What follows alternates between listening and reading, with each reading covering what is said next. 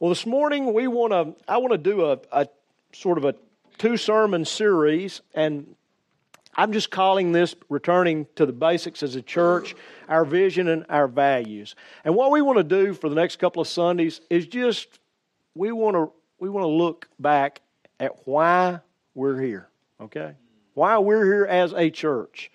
A couple of weeks ago, we talked about how important it is to maintain personal physical health and personal spiritual health. That's really what we talked about. And it's important that we do a checkup every once in a while. And the same is true for the corporate body. It's true for a church. It's true for this church that's called Eagles Wing. Every so often, it's a good idea to remind ourselves why we exist and what we're here for. Okay, it's just that's good if you're in business. That's good if you're just a family. It's why are we here and what we exist for. And as your pastor, man, I would love for these things to be permanently imprinted on your eyelids so that every time you close your eyes, you could read these. But you know what? That ain't going to happen. That's just not possible. So it's important for us to remind ourselves, to rehearse on a regular occasion why we planted this church and why we're part of this church instead of another church. And there are wonderful churches in this community. All over this area, there are wonderful churches, but you're here for a reason. And so we're going to talk about that reason. If you study Scripture, you will find that one of the stories it's rehearsed, is literally the word, it's rehearsed over and over and over, is the Exodus. Over and over and over, the prophets, the teachers, God Himself talks about how He led His people out of Egypt. They rehearse that to remind themselves where they came from and who their God was. The reason we have to do that is because we forget. We get caught up in life and stuff and circumstances and situations and just regular things, and we forget. It's not that we forget, it just gets put back on the back shelf. What do y'all do with stuff at your house that you don't use very often? It finds its way to the back of the shelf or into the depth of the closet, or it gets stacked in the barn back in the corner, and it just gets forgotten. And that's what very often what happens in a church. We forget why we exist, why we were planted, we were instituted, why we're here. And so today I'm going to share a few things, and the next time I'm here I'm going to share a few things. But King Solomon put it this way in Proverbs 29:18. He said this, where there is no vision. And that word vision there means no prophetic word. Where there's no prophetic word, where there's no vision, where there's no prophetic revelation, the people perish. Or the King James says, are unrestrained. It's the same thing. They basically wander around, not knowing why or what they're supposed to be doing. And so, in other words, this verse means that if we don't have something to guide us to our goal, we get lost in the process. And this church was planted, folks, out of a vision. It wasn't planted out of a disagreement with another church. This is not a part of a church split. This church was planted out of a vision. And it was birthed to reach an attainable goal. The vision of this church, the vision of Eagles Wing, is very simple. And I think this is going to be, it's going to be on the screen. I couldn't remember, Tom. It's been a long week. We exist as a church to intimately pursue the heart of God and to intentionally provide a place of refuge where broken souls can be restored through a life-changing relationship with God and with people. And I'm going to read that again. We exist. This is why we're here. We exist as a church to intimately pursue the heart of God and to intentionally provide a place of refuge where broken souls can be restored through a life-changing relationship with God and people. The biblical basis for our vision is an answer to a question that the Pharisees asked Jesus. They said, what's the most important commandment? And this is what Jesus said. He said, you shall love, it's found in Matthew chapter 22, verse 37 through 40. He says, you shall love the Lord your God with all your heart, with all your soul, and with all your mind. This is the greatest and the foremost commandment. The second is like this. You shall love your neighbor as yourself. On these two commandments depend the whole of the law and the prophets. In other words, Jesus says, on these two commandments, the Scriptures exist. If you boil the Scriptures down, this is the commandments.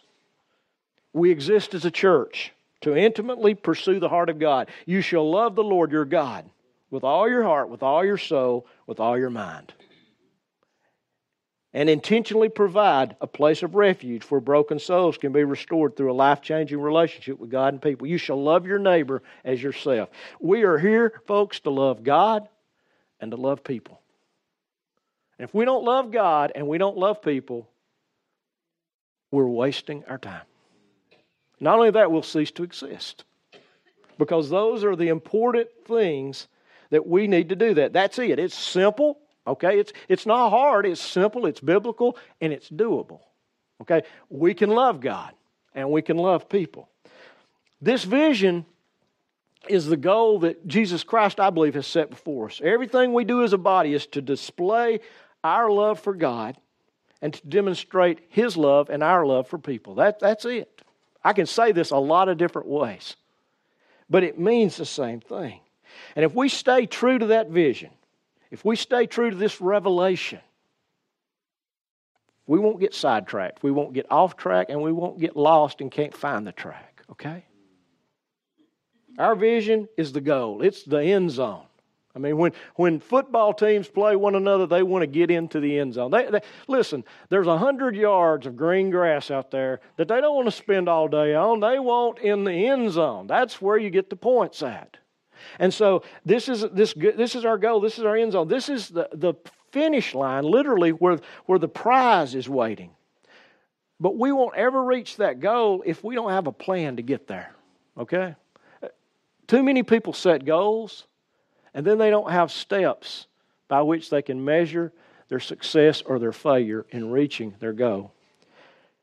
Everything we do as a church is intended to reach that goal. Now, we have some steps that will get us there. Our plan includes more than just a vision. It includes some core values, and those core values that we have, and many of you have read those on our website. You've heard me talk about them. If you've been to a new members class, you've heard us go over those. But those core values are why we exist. They're the visible steps to reach the goal of loving people and loving God.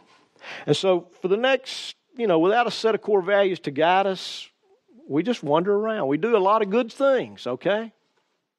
We do a lot of good things. But if we don't have core values that guide us, we're going to try to be too many things for too many people. And we can't be everything.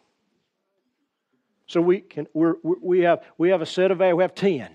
That's probably too many, but we do have 10, okay? And so this week and the next time I speak, I'm going to share those with you and just talk about that. I believe God has raised us up as a church for a purpose, okay? I don't believe we're here because, somebody had an idea just to plant a church. I believe God put us here, and one of those reasons is to be different. And by that I don't mean strange or bizarre or off the wall, but different in that we are willing to learn how to listen to God and do what God tells us to do. Okay? I believe God's called this church to learn how to listen. That doesn't mean that other churches don't listen, but He's called us to listen. And if we'll listen, we'll hear God speak. We'll hear God's voice. We've got to learn that. And we've got to learn to hear it, and we've got to learn to obey it. We're not guided. We're non-denominational. Okay? If you're wondering, that means we're not guided necessarily by denomination. We're not guided by a family. We really don't have any patriarchs and matriarchs that run this church. We're not guided by a group of deacons. We don't even have deacons. Okay? Nothing wrong with deacons. We don't have those. Or a religious tradition. We're guided by Jesus Christ, by the Word of God, and by His Holy Spirit. Okay? We've just chosen to do that. All right? And as your pastor, I'm interested really in one thing, okay? I want to know the heart of God. If I know the heart of God, the rest of the stuff will take care of itself. Because if I know God's heart, and I'm willing to submit myself to what's on His heart, it'll be my heart. You see, when I learn what God's heart is, it changes my heart, and it becomes my heart. I've said this before, and I want all of God. Okay? Now, that may be pie in the sky, but that is my goal as a believer. I want everything God has got. I don't want to miss any of it. I don't want to settle for less. I want everything He's got. And so, you know what? I've reached an age where I've learned what's important, what's not important. Okay? And a lot of the things I thought were important really aren't. There's really only one thing important. That's God's heart. And so I'm going to go after God's heart. And as a church, we've got to go after God's heart. We have 10 values, core values that guide us to that visionary goal of loving God and loving people. And this morning, I just want to walk through them, part of them. I want you to hear them. And I want you not just to hear them with your ears, but I want you to hear them with your heart and embrace them and allow God to write them on your heart. We can't reach this goal individually. I can't reach this goal by myself. We need each other. We need one another. We go as a corporate body, or we don't go at all, really. We won't ever see these things become a daily reality. We need each other. And that's why God's church is a body, and it's not individuals. It's a body. It's a body. Hopefully, I can share 4 today, and then I'll finish the other 6 the next time that we're together. The first 5 deal with loving God. Jesus said that's the greatest commandment. And so we're all looking. Here's what I've found in the church. Every Christian is looking for something to do. Amen? We want to work, or most of us do. And we've been taught that you work, work, work. The reality of it is God wants us to be. He wants us to be with Him. He'll take care of the work. But if you're looking for something to do, these core values are something that will help you do what God is calling us to do. We can love God with all our heart, and we can love people. So this morning, I'm just going to talk a little bit about 4 of the values. I'll get the 5th one the next time, and the other 5. But these are about loving God with all of our heart, soul, and mind, all that we are. So I'm just going to start core value number 1. We will actively seek an intimate relationship with Jesus Christ. Jesus came and He lived and He ministered and He died to restore our relationship with God. A part of that was to redeem us from sin, but the overarching goal was to restore humanity's relationship with the Father so that the Father could pour out His agape love on us, and that we could receive that and love in that manner back toward Him. He created us to be loved. Our sin separated us from God. But Jesus died in our place so that that relationship could be reestablished. Every person on this planet was created to have a relationship with God. There's nobody that's been created who was not created to have a relationship with God. So I don't believe God picked this one to have a relationship with us. He picked all of us to have a relationship. That's why He sent Jesus. Now, it's our choice whether we have that relationship. Okay? We can decide whether, no, I don't believe I want to do that. But God has called us as a people, as a body, as a church, to intimately seek a relationship with Jesus Christ. Every person in this room, every person outside this room wants to be loved. Okay? And they want to love somebody. And God created us, as Pascal said, with a vacuum in our heart, a hole in our heart that only He can fill.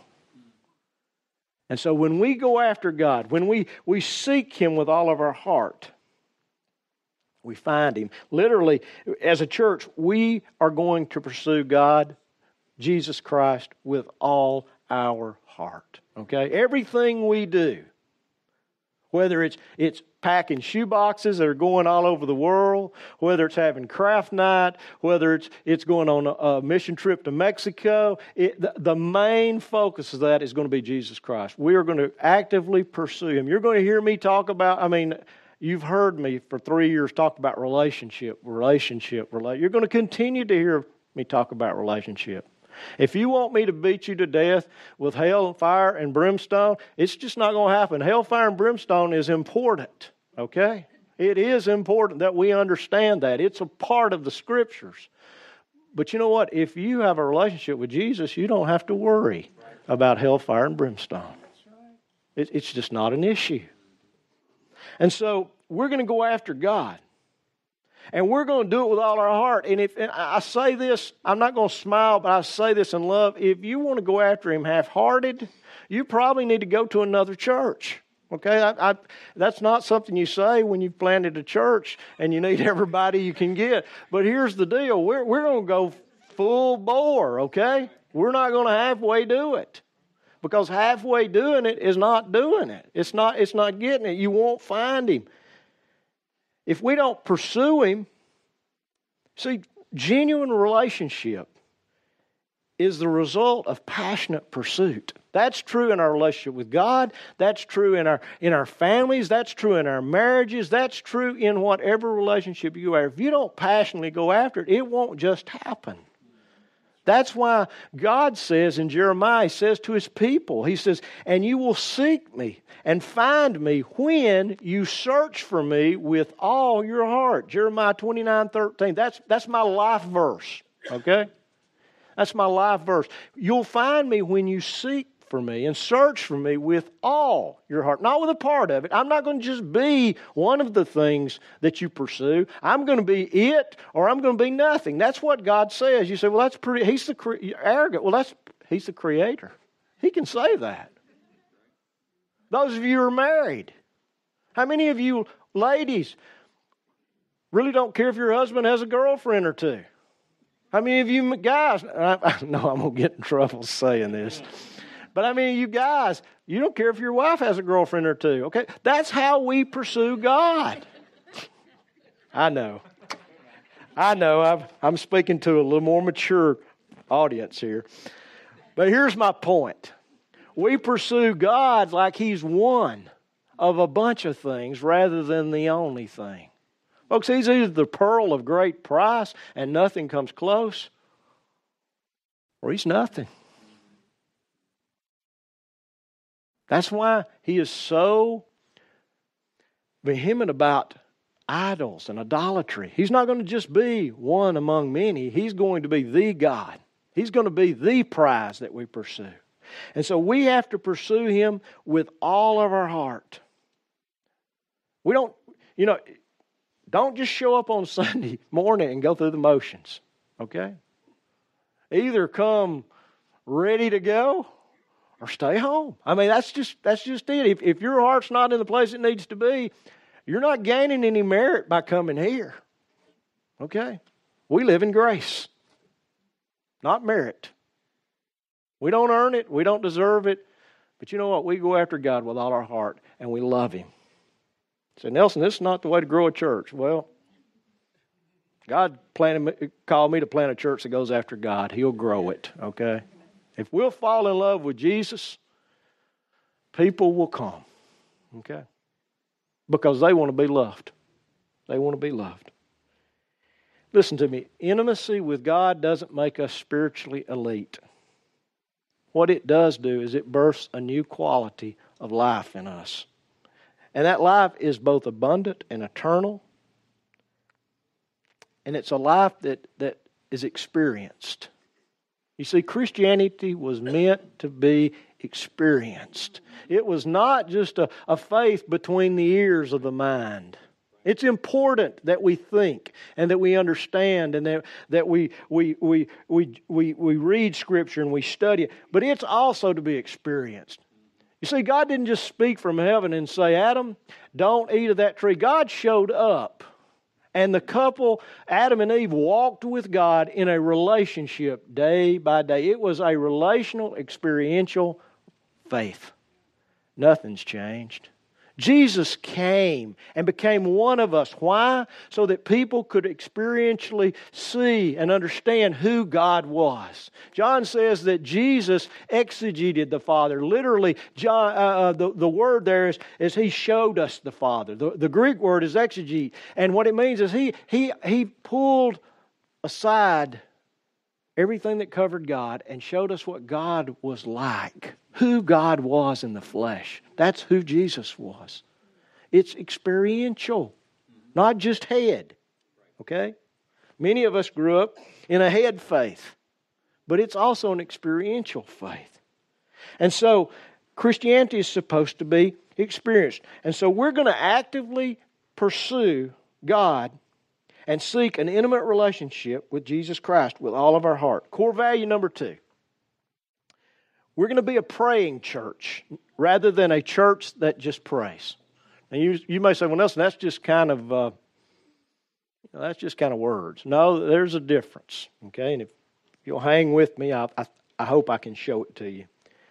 True prayer, genuine prayer, doesn't start with us. Genuine prayer starts in the heart of God, and He reveals it to us so that we know how to pray. A church that learns to listen to the heartbeat of God will understand the will of God. When you know the will of God and you pray the will of God, guess what happens to your prayers? They get answered. Jesus prayed the will of the Father, and what happened? His prayers were answered. I love it when I don't like it exactly what happens to Peter, but I love what Jesus says. When Peter says, Lord, I'm not going to deny you. And Jesus says, yes, you will. You'll deny me 3 times. But I have prayed for you, and when you are restored. I mean, he's speaking as though it was already a reality. And the reason? It was. It was the will of God that Peter be restored. He knew what Peter would do. And so, folks, we have been called to listen to God's heartbeat. But you can't hear the heartbeat of God if you don't have a relationship with God, or you have little relationship with God. When we pray the will of God, we always encounter the presence of God. And we walk in the power of God. And that's what every Christian should want. The presence of God and the power of God. They're inseparable. You get both. You don't get the power without the presence. But if you're in the presence, the power is there. Folks, there are tons and tons and tons of prayers being lifted up over this country this morning. All over this country. But you know what many of them are? Bless me. Bless my family. Bless mine, bless this, bless that. Instead of listening to the heartbeat of God and finding out what God wants prayed this morning. You see, God has specific prayer assignments for those that will come to Him and say, God, what do I pray for this morning? Listen, God knows what we need. Now, there's nothing wrong with asking for what you need, okay? Don't hear me say that. But what I need sometimes is just to listen. And pray what He wants. Because there are others who have greater needs than I have. And in doing that, what happens? He meets my needs. It's like serving. When you begin to serve people and love people, God begins to meet your needs as well. It just happens. It just happens. And so we need to listen. Prayer is often, and too often, about us talking rather than listening to God. What I've found in my Christian life is the more I follow God and the closer I am to Him and the more I know Him, the less I talk in prayer and the more I listen. I've studied some godly men and women of old, and it seems to be the path. The closer they get to God, the less they talk. And they listen. When I'm in the presence of someone that is older and wiser, or someone who is better educated, I use this rule of thumb. I have 2 ears, 1 mouth. I try to use my ears twice as much as I use my mouth. I listen. And what I have learned is that when I listen, I learn things. There's great wisdom in that. And so God has called us just to listen to Him. It's just to listen to Him. We have to learn to listen. Praying churches listen and then they pray.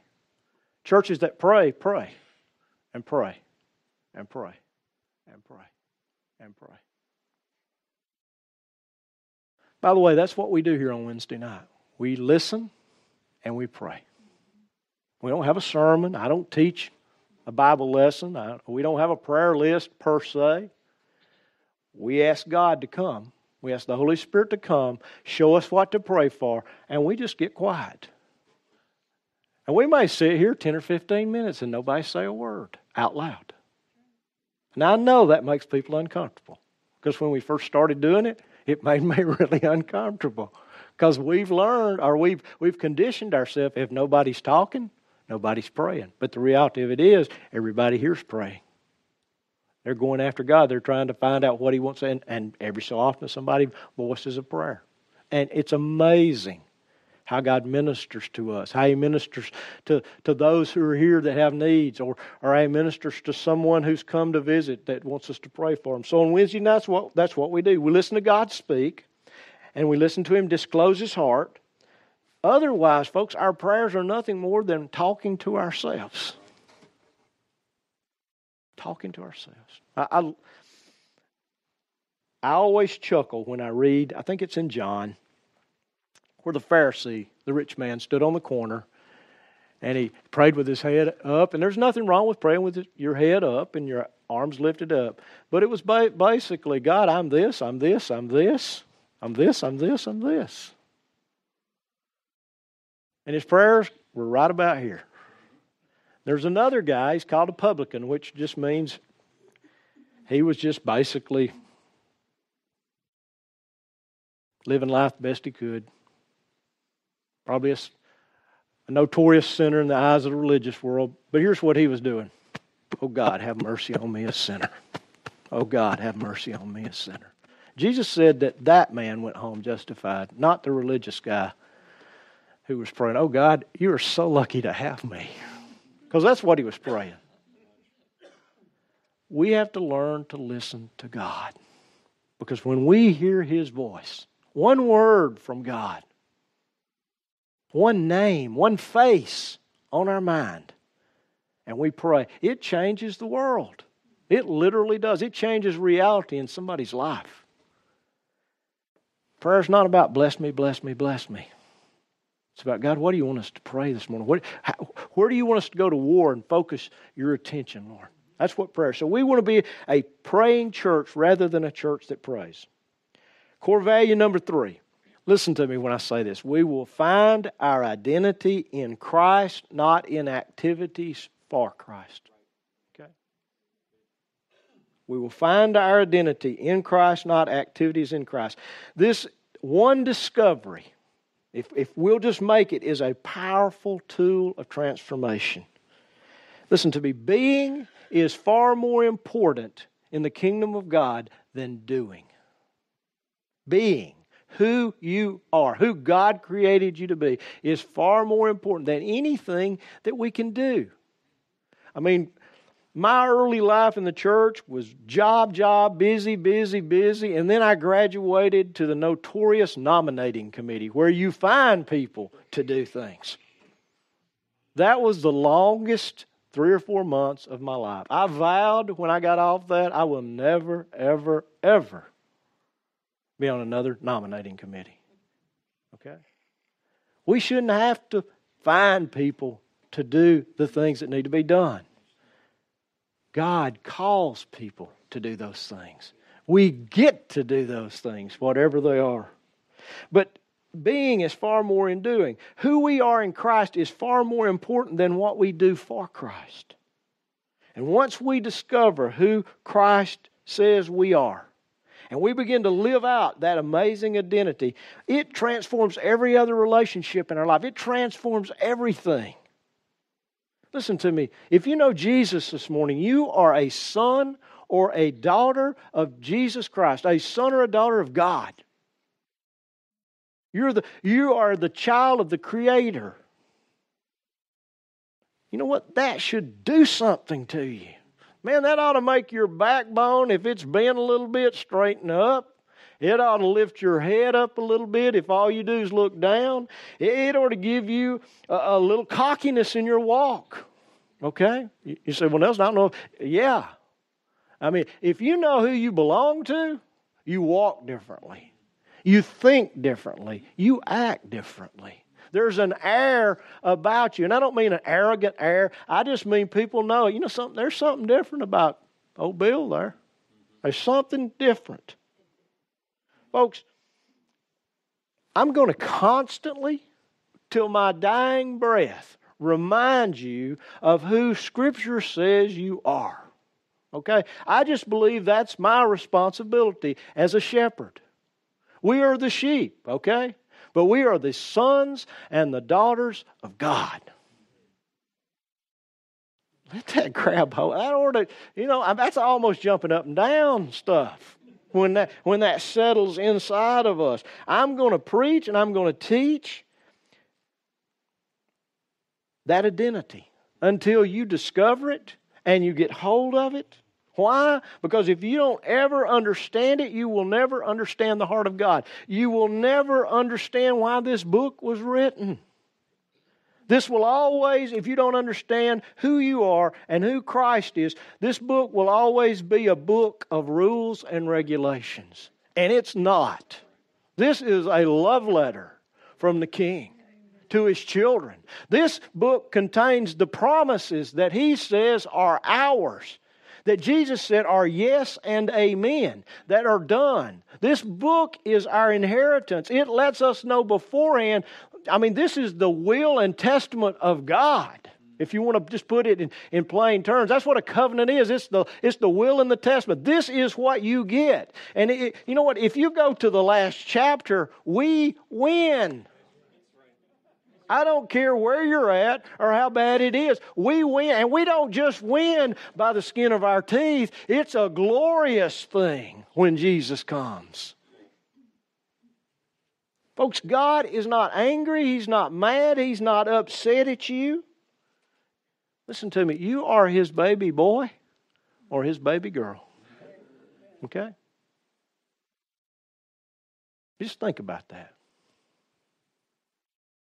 Just think about that. You're the baby boy or the baby girl. You're the Jesus. God says this. You're the apple of my eye. The apple of my eye. Literally, what He's saying there is you are like the pupil of my eye. You are ever before my face.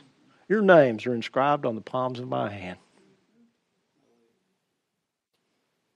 But if you don't know who you are, you will never grasp anything that God has for you. Now listen, you can believe the lies of the devil, or you know what? You can rise up and reclaim what you have been given, which is an identity. Listen to me, ability, what you can do, does not define who you are. I'm going to say that again. Your abilities, your capabilities do not define who you are. God defines you. He says you are this. And when He says you are this, no one argues with Him because He does not lie. God defines you, and that definition is discovered in who you are, your identity, who you are in Christ. And we're going to pursue that until somebody gets hold of that and really understands it and the top blows off this place. Okay? We're going to go after it till a handful of us get that and we start living at a different level. We're going to find our identity in Christ, not in the activities of Christ. You see, there are lots of religious things that we can do. There are a lot of biblical things that we can do. They're important. But those things do not make us. They don't define who we are. They're just things. Some of them are very important in the disciplined life of a believer. But they don't make believers. Jesus makes believers. Jesus transforms us into sons and daughters. He says we are in Christ. I have placed you in Christ. And because we are in Christ, we are. Not we will be. We are the sons and the daughters of God. You say, well, you don't know where I'm at in my life. You don't know what's going on in my life. You don't know what I've done. You know what? The blood of Christ, if you know Jesus Christ, covers it. Okay? It covers it. It's past. You're a new creation. I could preach this till I died up here, okay? I got one more value and we're going home. All right? Core value number 4. We will actively pursue the Spirit-filled life Jesus promised us. Okay? Say, uh-oh. Listen, the last thing Jesus told His disciples before He ascended into heaven was this. In Acts chapter 1, verse 8. He said, "But you shall receive power when the Holy Spirit has come upon you. And you shall be my witnesses both in Jerusalem and all Judea and Samaria and even to the remotest part of the earth. You shall receive power when my Spirit comes upon you." Folks, there's a reason for that. There's a reason that He told them to wait, or to use the King James word, to tarry in Jerusalem. Because without the Holy Spirit, we can't live the Christian life. You can't live it with willpower. Okay?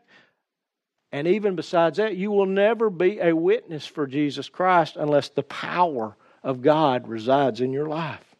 And you can't do that without being filled with the Holy Spirit. The life Jesus died to give us can only be lived through the power of the Holy Spirit. You know what? I don't want to be an average Christian. I don't want to be average at anything. I want to take that next step above average. Average is like milk toast. It's bland. Y'all know what bland food tastes like? I hate bland food. I either want it to taste really bad or really good. I don't want it to be in the middle. I just don't. Average, you know what? Average is not good. Education in this country is designed to average out children. Those that struggle and those that are brilliant. And the problem is they all struggle in it because this doesn't meet their need and this holds them back. God never intended for us to be average. He intended for us to walk with Him and walk in the power of the Holy Spirit. Jesus died to give us a life that can only be lived through the power of the Holy Spirit. There are churches all over this world that are filled with powerless men and women huddled together begging Jesus to come back. Now you know what? I want the Lord to come back. But I'm not hiding in a foxhole somewhere with my head, with my helmet pulled down over my head going, oh God, oh God, oh God, please come get me. Because that's not what He left us to do. He left us to walk this planet in the power of the Holy Spirit. Whatever that looks like for you. Okay? It's going to look different for all of us. But He's called us to walk in that power, not to huddle in some foxhole and do nothing. See, powerless Christianity is an oxymoron. Those two words don't go together. Because if you're a believer, you have Jesus living on the inside of you. You're supposed to have the Spirit of God in you. You can't be powerless. Okay?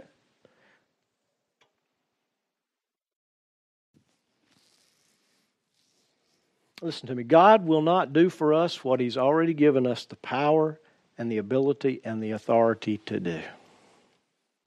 That's just a spiritual reality. You can pray and pray and pray. There are some things that you are just supposed to step out and to call into existence. Okay? There are things that you are supposed to do that you know what? Until you take that step, they're never going to get done. You say, well, what happens if it doesn't happen? You take another step, okay? You take another step. God's not going to leave you out there on the end of the limb by yourself. He's not going to let you wander off. If you've got a relationship with you and you're going after His heart, He won't let you do stupid things. The problem is not people doing stupid things. The problem is people are not doing anything We just meet in church, sing some songs, hear a rousing sermon, and go about our life, and nothing happens, and the world is headed to hell in a handbasket. Okay? God has called us to make a difference in the world. We're to be witnesses. We're to be visible pictures of who Jesus is. And the only way we can do that is through the power of the Holy Spirit. Scripture's very plain. It's very clear. In John 14, verse 12, and it's not going to be up on the screen, but you'll know the verse, that Jesus intended for all of us to do the work He had done and even greater things. That's what He says. For those who have faith in Me, you'll do the things that I've done and even greater things.